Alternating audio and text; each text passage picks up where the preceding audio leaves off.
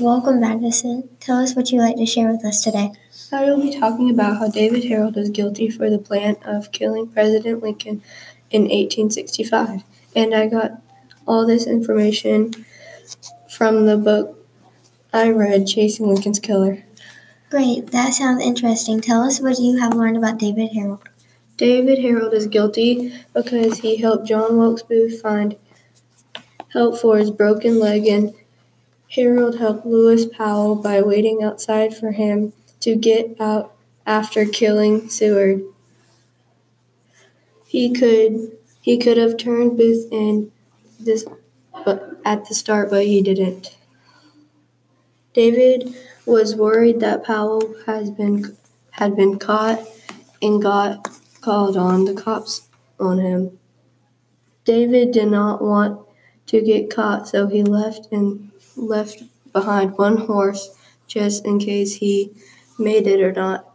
So David left, and then when Powell came out of Seward's house, he only saw one horse and no David Herold in sight.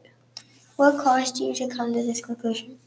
Well, he might not have killed anyone, but he was still in the plans for kidnapping Lincoln and killing Lincoln. Herold tried to help get John Wilkes Booth help for his broken leg that he broke that night of the shooting. Do you have anything else to say about David Herold being guilty? He helped Booth get help, like I said before. He also waited for Lewis Powell to get done with killing Seward. Great, so tell me what happened when Booth was killed.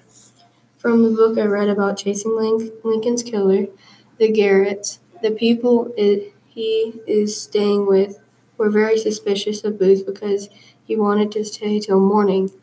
John Garrett, the youngest, was suspicious of Booth because he wanted to stay in the house, but John would not let them because he might do something to hurt someone or something. But John let him stay in his father's tobacco barn, and he locked them in when they settled down there because he thought David Herold and Booth were going to steal their horses overnight when they are sleeping. And so when Booth went to the tobacco barn to stay there for the night, the Garretts did something he didn't expect.